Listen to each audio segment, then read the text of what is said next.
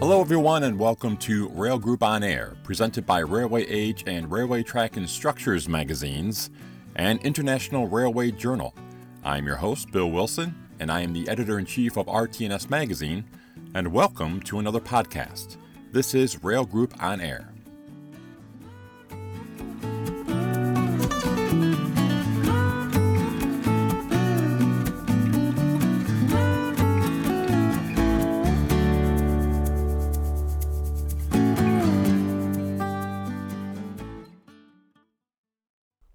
Hello everyone, Bill Wilson, editor-in-chief of Railway Track and Structures Media, and we are back.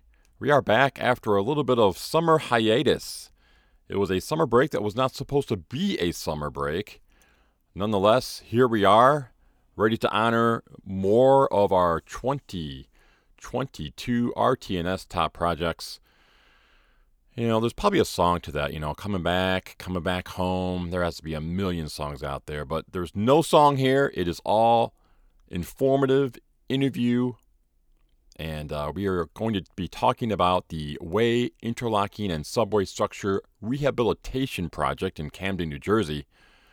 This required the rehabilitation of the 3,800-foot double-tracked Camden Subway Tunnel, and when there's a tunnel involved, there is a lot of complex issues, a lot of troublesome spots, just a lot of challenges, period. And this project was no different.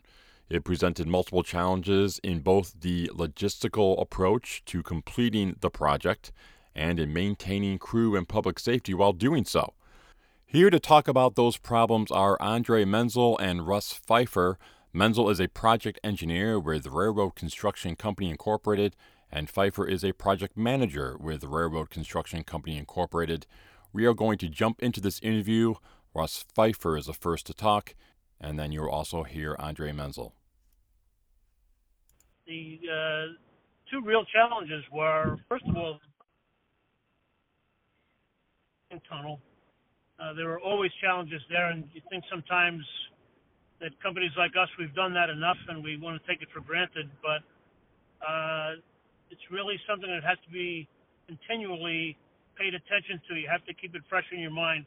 And that's a challenge all the time, just in that general work environment. So we covered a lot of tunnel. We covered almost 3/4 of a mile of tunnel, and with a couple of different crossovers in there. And that made for a challenge with safety and new people coming onto the job, subcontractors, training, things like that. So I just don't want to gloss that over too easily. And then the second thing, in conjunction with that, almost is the scheduling of the work. Again, given that it is an active train tunnel with switches and trains coming at you in either direction, and different interlockings and things like that. That really creates a challenge for scheduling and efficiency of work. Those were really the biggest challenges. What do you think, Andre? Yeah, I mean, not only scheduling, but also just the amount of pre-planning we had to do to coordinate all this work.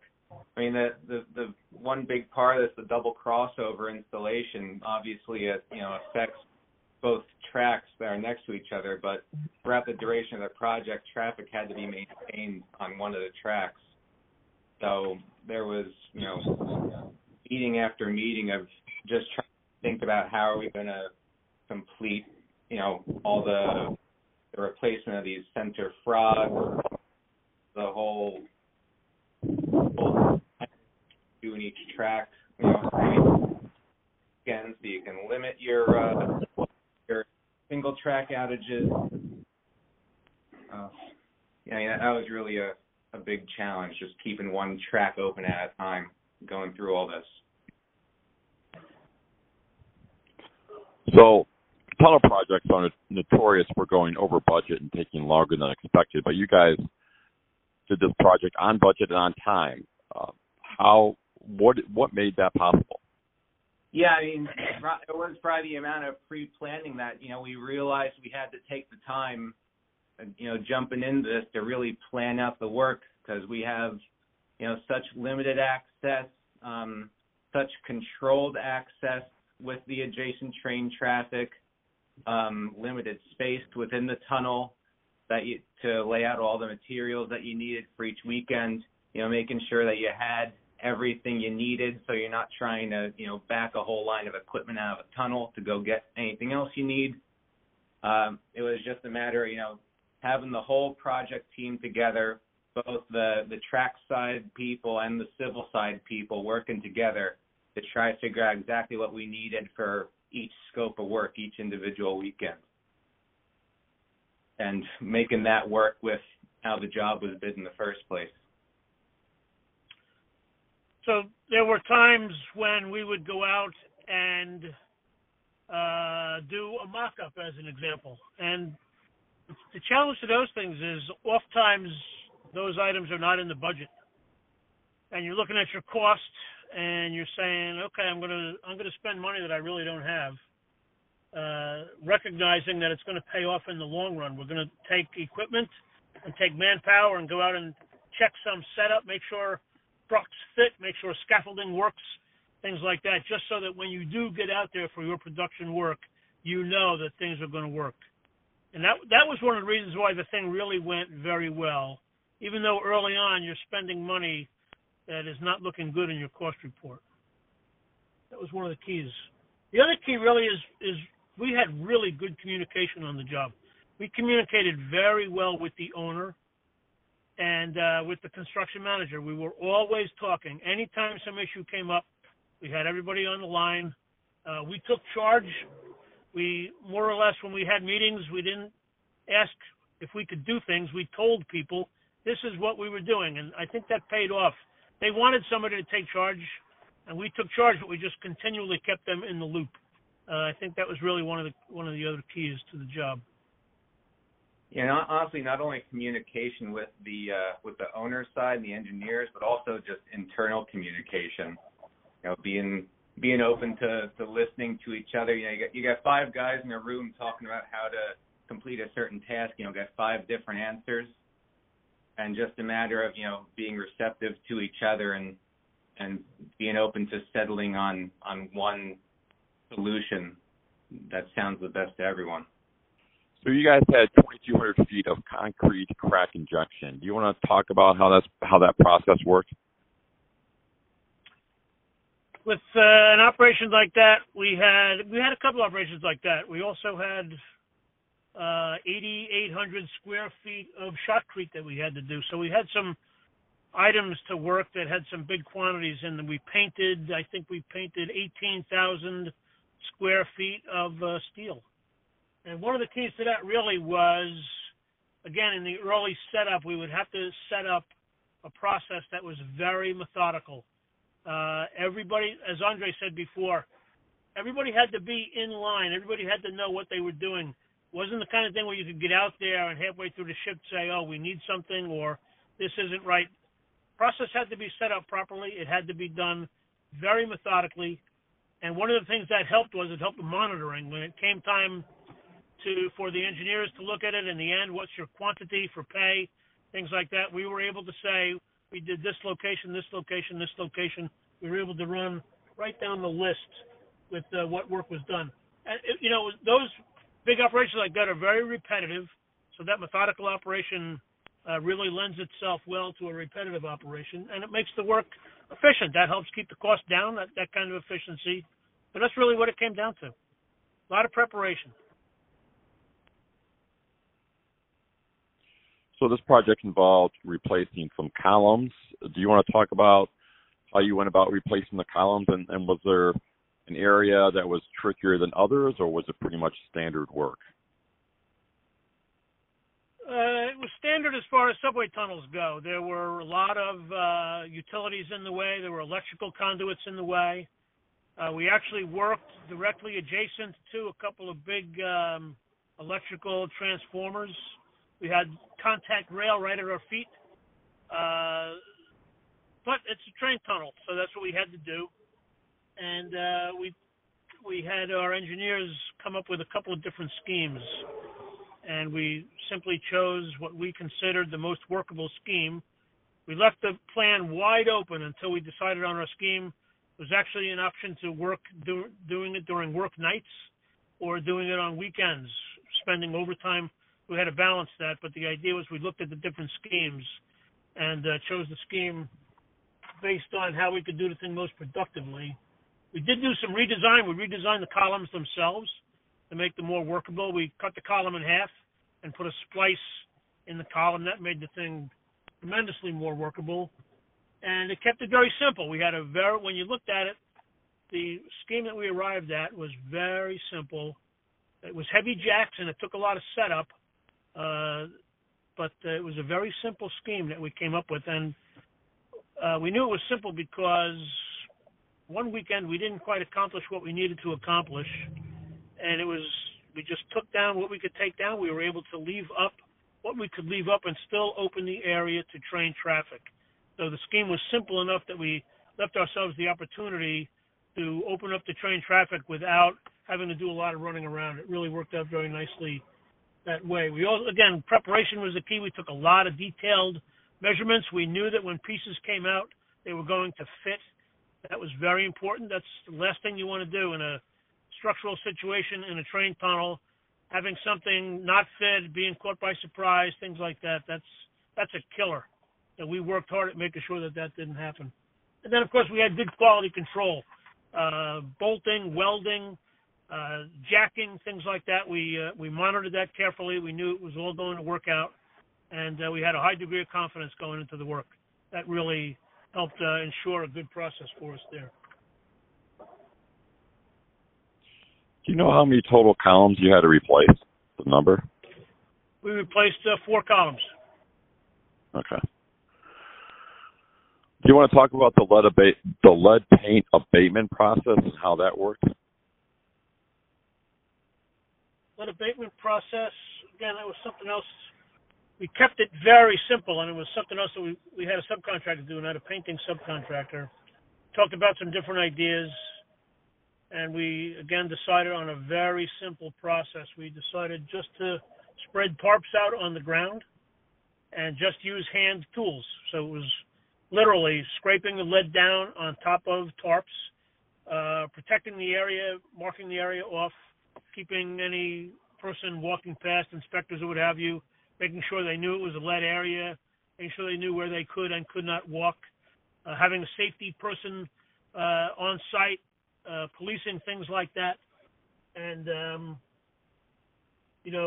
that was one of the keys really, is isolating the work zone as best we could, which again is challenging inside a train tunnel, but we made sure that something simple like that worked out well.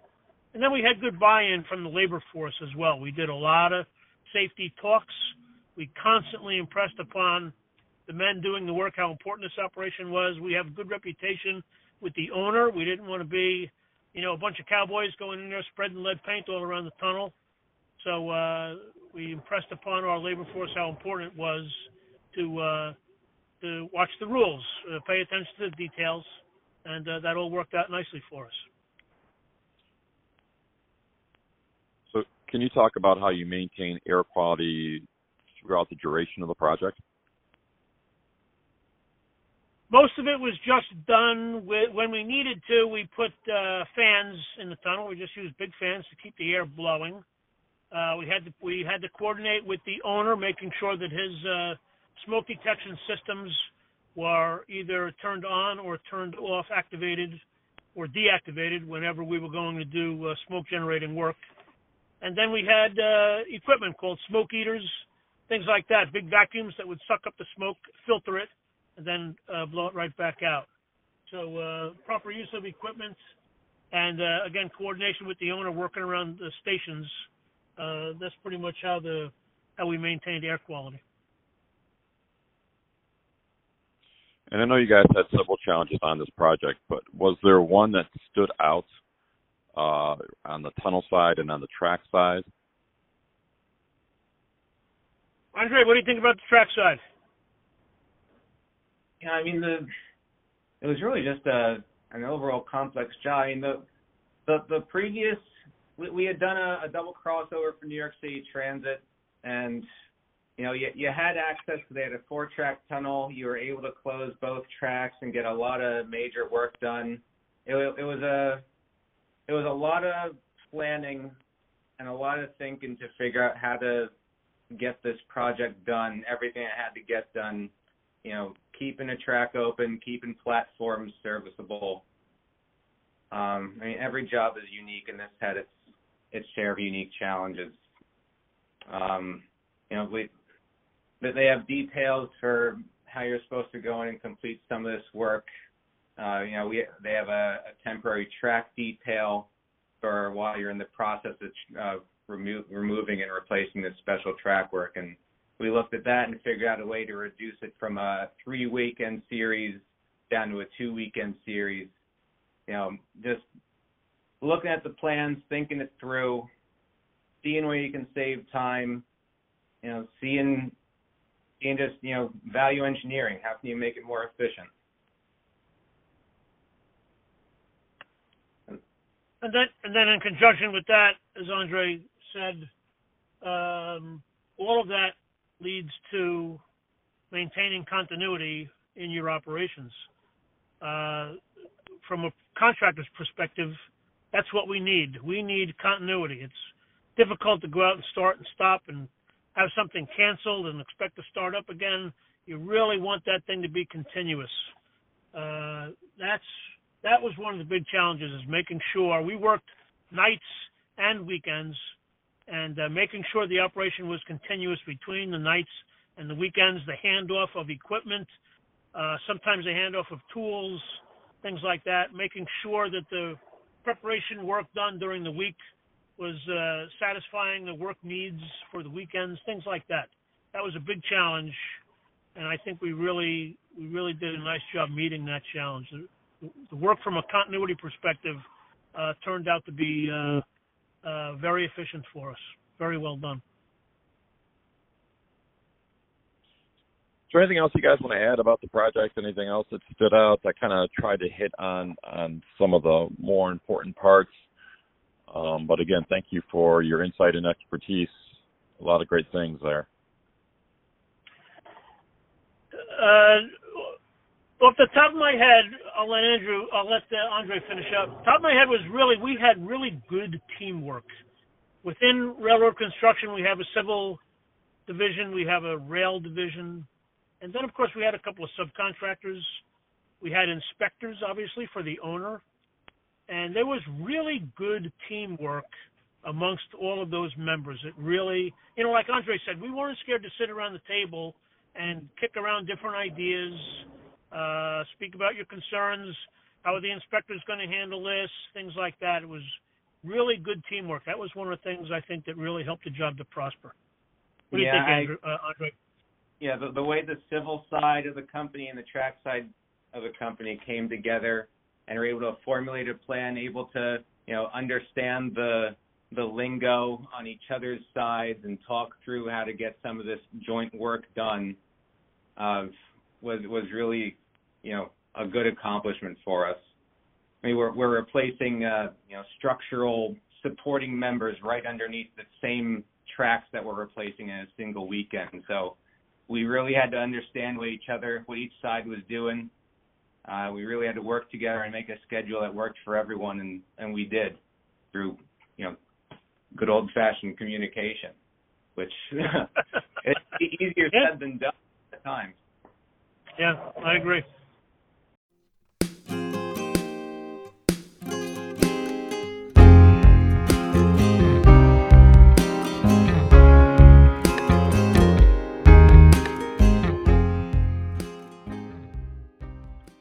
I do want to repeat these words because they are certainly worth repeating. This was a tunnel project that was done on budget and on time. That just does not happen, folks. I would like to thank Mark Menzel and Russ Pfeiffer from the Railroad Construction Company Incorporated for their insight and their expertise. Again, a great interview, a great project. Look for more podcasts in the near future. We won't be taking a hiatus quite as long as the last one. I'm Bill Wilson for Railway Track and Structures Media, and I will see you down the line.